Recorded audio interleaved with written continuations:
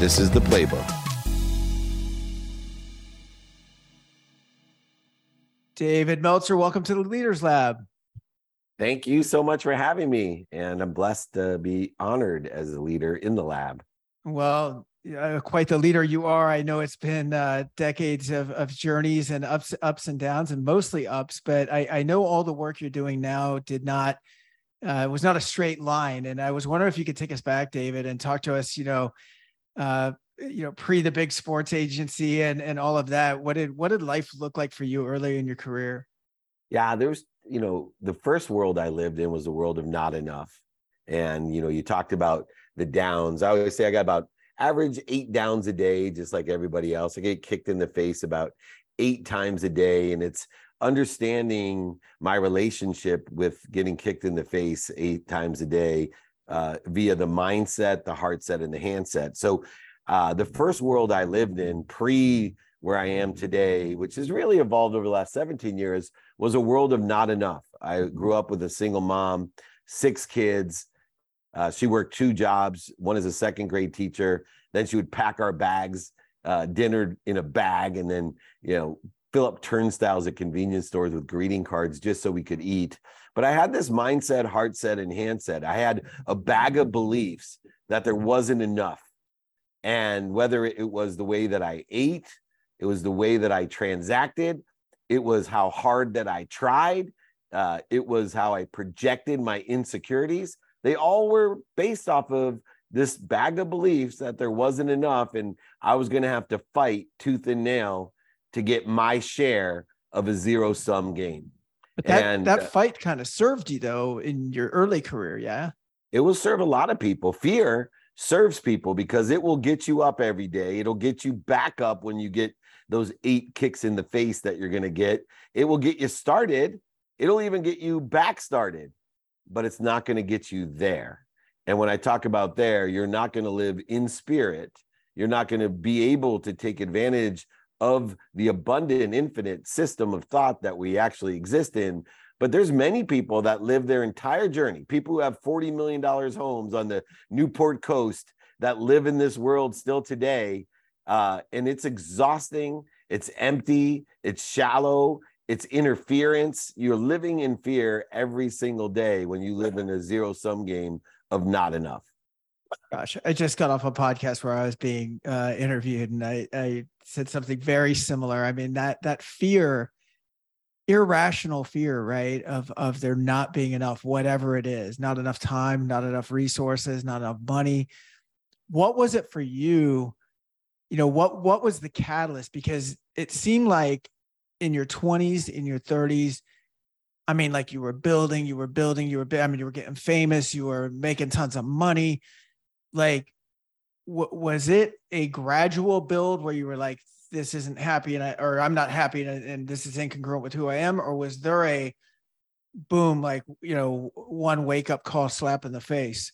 It's such a good question because I think people do it in both ways, meaning with negative and positive, right? We talk about overnight successes.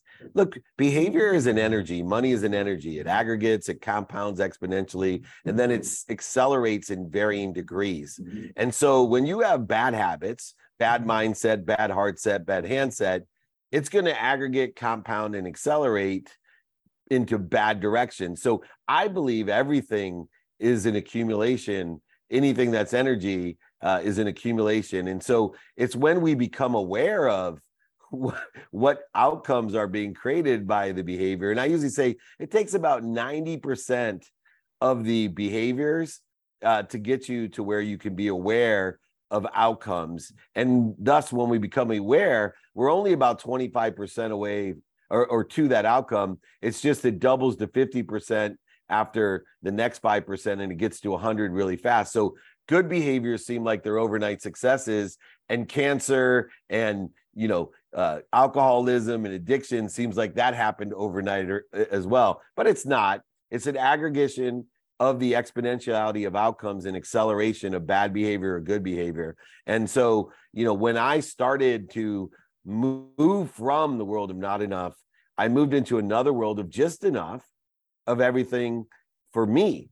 And it became not a to me world of being a victim, but a for me world. And that's where you buy things to be happy, buy more things to be happy, buy different things to be happy, buy things you don't need to impress people you don't like. And that's just as empty as the world of not enough. And it's still a scarce world, trading, negotiating for everything, quid pro quo, living in a zero-sum game. It's still scarce. Well, yeah, because it's first of all, there's always somebody with more stuff. Secondly, there's always something to prove, right? So every day it's like, look at me. And it's funny. I'm listening to our conversation right now, and I'm thinking, what would 35-year-old David think about David in his 50s now? Like, would you have even understood what we're talking about right now? Would you be like, that's just a bunch of hippy dippy bullshit? Or like, what would you have thought about this 20 years The ago? same thing I thought when I saw guys like me, that Yeah. it's woo woo, like I make it happen. There's no reconciliation with, having good behaviors and allowing things to happen, right? Like, Right. because my emotional address was attached to either things or people I wanted to impress. Mm-hmm. So when I didn't get exactly what I wanted, that created void, shortages, and obstacles. Or when I didn't get the approval from who I wanted, or I didn't get the response from who I wanted, once again, I've given away my joy. I've given away my power, and everything becomes a comparison of just enough. So when I saw people like me in my 30s and 20s, I, laughed at them. And some of them are mentors of mine today, guys like, Jack Canfield and Bob Proctor and Wayne Dyer and all these guys. When I first initially heard all of these guys, Dennis Waitley, Zig Ziglar, Napoleon Hill, they were planting seeds in me, but I was not watering or harvesting at all. But today, those are my true guidelights, my guideposts. And I laugh at kids who laugh at me and just say, hey, when you're 55, give me a call if anything I said in your 20s and 30s resonates. I feel like almost every hard charging, 20 and 30-something-year-old, I'm saying guy, I'm just saying that energy, right? That masculine energy that we had, that it's almost like you're just going to have to learn it the hard way. I feel like sometimes, right? You just have to learn that I think back then it was like, the fastest way from point A to point B is brute force, right? Like, I'll just carve the path, I think, is the mentality. And yeah, this stuff didn't play a part. But so when you got there, was it just a lack of fulfillment that was making you, want to make what was the catalyst for change, and where were you at in your life by then? Like, had you started your family yet and all of that? Yeah, I had. So, I think there was some red flags. And the first happened when I was 30. My dad and I had a strange relationship. He had left when I was 5. When I was 10, I realized he was a liar, a cheater, a manipulator, overseller, and back-end seller when he forgot my birthday. And instead of admitting it, he said he didn't believe in birthdays, even though he was celebrating everyone's birthday.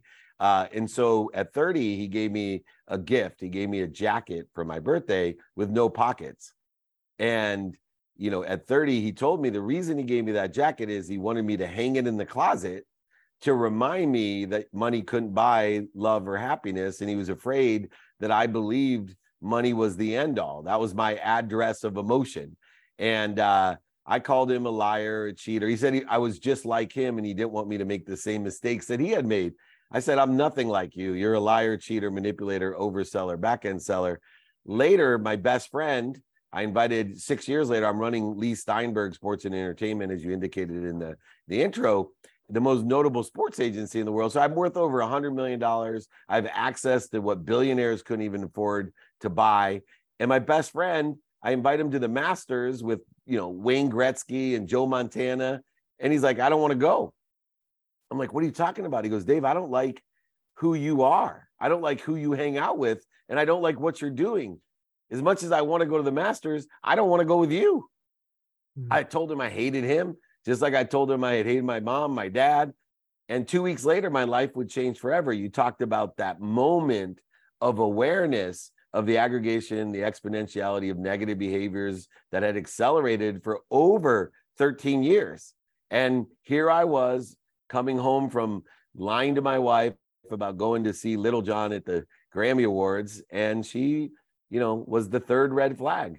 Told me she wasn't happy, told me that I better take stock in who I was and what I wanted to become, because I was going to end up dead and she wasn't going to hang out to watch with my 3 daughters, all under 10 years old.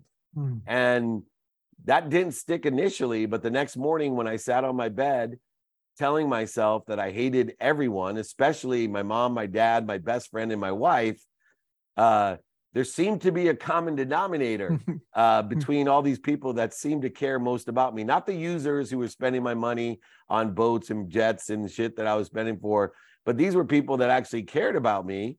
And who was the common denominator? And as I was thinking that, I looked in the closet and there was that jacket. And that was the last moment for me, because I looked at that jacket and I said, man, I don't hate my dad. I don't hate my mom. I don't hate my best friend. And I certainly don't hate my wife. I hate myself. I am a liar, a cheater, manipulator, an overseller, and a back-end seller. And I want to live my life in a different way. I want to live my life. I am happy. I am healthy. I am wealthy, and I am worthy. I got to figure out what I'm doing to interfere with it, because I'm not feeling the happiness, health, wealth, and worthiness anymore. And that's when I started that journey. It took me 17 years, by the way, no overnight success here. It took me 17 years to make everything back, where I make more money, help more people, and have more fun, to be where am I today, living in a world of more than enough of everything, living in a value add world, not a zero sum game. And that was what, so like mid 2000s?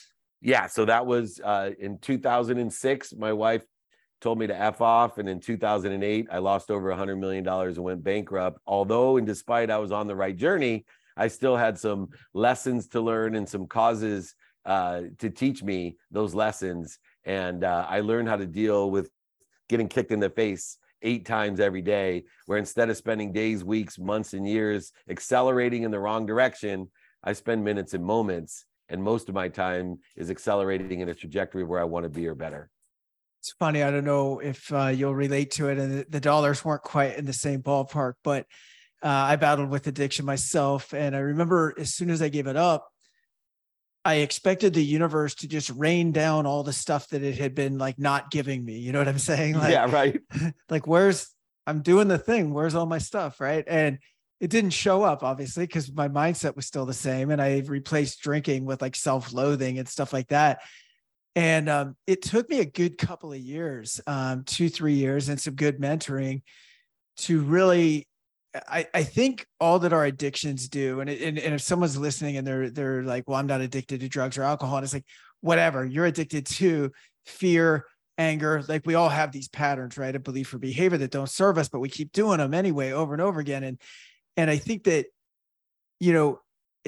all that removing the substance does, or the stimulus does, is it gives us the opportunity to get in the game and then address it, right, if we choose to. And so it wasn't until at least a couple of years after I gave up alcohol until any kind of positive results really started showing up. And in the meantime, I was just a guy that had problems and no longer had medicine. You know what I mean? Like no longer had a way of numbing out. Does that relate? Yeah, resonates with me completely. And I love the way that you articulate that. I tell everyone, look, it's really simple. Look, practice identifying fear of the past or fear of the future, and then identify what you're prescribing to that fear. And, that prescription is an ego-based consciousness that early on, Freud was quite clear about feeding, fleeing, fighting, or fornicating. So when we look at, for example, addiction, that's the ego feeding itself, right? And you're feeding it with X. And that's the natural response to fear. And so I help people identify fear, past and future, and then understand how the ego, number one, works, but 2, how it prescribes behavior to that fear. And a lot of times they are negative behaviors that numb us, or even worse, accelerate us in the wrong direction. the need to be offended, the need to be right, the need to be not worthy or separate, inferior or superior, anxious, frustrated, angry, guilty, resentful. Do you know how much time, emotion, value, and money is wasted in those interferences, FEAR? There's millions and billions of dollars every day wasted in the wrong trajectory. And it takes people like you, Ken, in order to help people identify it, or at least plant seeds under trees that you may never sit under, but someday someone's going to listen to this podcast 10 years from now and go, oh, I'm ready. I get what those two guys were talking about. And yes, there's going to be people that hear this podcast right now and be go like, what kind of woo-woo bullshit are these two? Let's have a beer tonight and forget about what these two guys are saying. Totally. I know you're on a mission to help 1 billion people improve their lives. You want to take over 1 billion. Over 1 billion, 1,000,000,001. Yeah. What does that look like? And how are you going to do it? Great question. So it looks like, and why I'm on podcasts like yours, right? It looks like me being able to help you and empower you, someone that I know can empower 1,000 to empower 1,000 to be happy, because 1,000 Kens in the world are going to empower 1,000 other Kens of the world to empower another 1,000 Kens. So 1,000 times 1,000's 1,000,000, 1,000,000 times 1,000's 1,000,000,000. I am only focused in on I give my books away for free, for example. In your entire community, if they email me at david@dmeltzer.com, I will sign my book. I will send it to them. I'll pay for the book. I'll pay for shipping, right? I'm not, I know that there's going to be one of the thousands in that people that read the book. I do interviews. You're in New York. I have a VIP dinner with the who's who that I'm going to invite Ken to come to, hoping that he sits on a panel, meets, unbelievable billionaires, millionaires, entrepreneurs, celebrities, athletes, and entertainers that come from these big companies in New York. And then he'll get more podcast guests. He'll learn more lessons. It's all about empowerment and the exponentiality of what we do. And I know you're one of those thousands that can have that type of impact. So I focus my time on that relativity, and it works. That's amazing. And I got to tell you, anybody that goes to your Instagram page or looks you up, David is a guy that walks the talk. New podcast episodes dropping every couple of days for you. You're doing meet and greets everywhere you travel to. I saw that. I saw you're out in Southern Cal right now, like meeting with people tomorrow, I think. So yeah, amazing stuff. I know your time is limited. Is there anything you want to leave us with before you head off onto your, I'm sure, next podcast? I do. I think if you look at behavior, like you look at financial literacy, it really helps. And I teach a lot of kids about financial literacy because although I had a law degree, went to business school, undergrad, all the things I did, made millions of dollars, the reason I really lost that money was I wasn't financially literate and I didn't ask for help. And so look at your behaviors like dollars. When I go into kids and I say, hey, do you want me, if you have a choice, would you rather me give you $1 million today or give you a penny today and teach you how to make it double every day for a month? And all the kids are like, give me the $1 million. Mm-hmm. But if I give you a penny today and I teach you how to double your penny every day for 30 straight days, you end up with over $5.3 million. And I see people do that with behaviors. Do you want $1 million of advice today, or do you want a penny of advice today that will empower you to double that every single day for a month? And yet you'll be 5 times or more farther ahead minimum. And so I want everyone to think about how to reconcile persistence with patience, how to have faith of the future, have gratitude of the future. Think about what you want, align the behaviors with it, the beliefs as well, in a trajectory where you think you want to be, giving meaning to the past. Find the lessons that Ken and I have learned, the light and the love.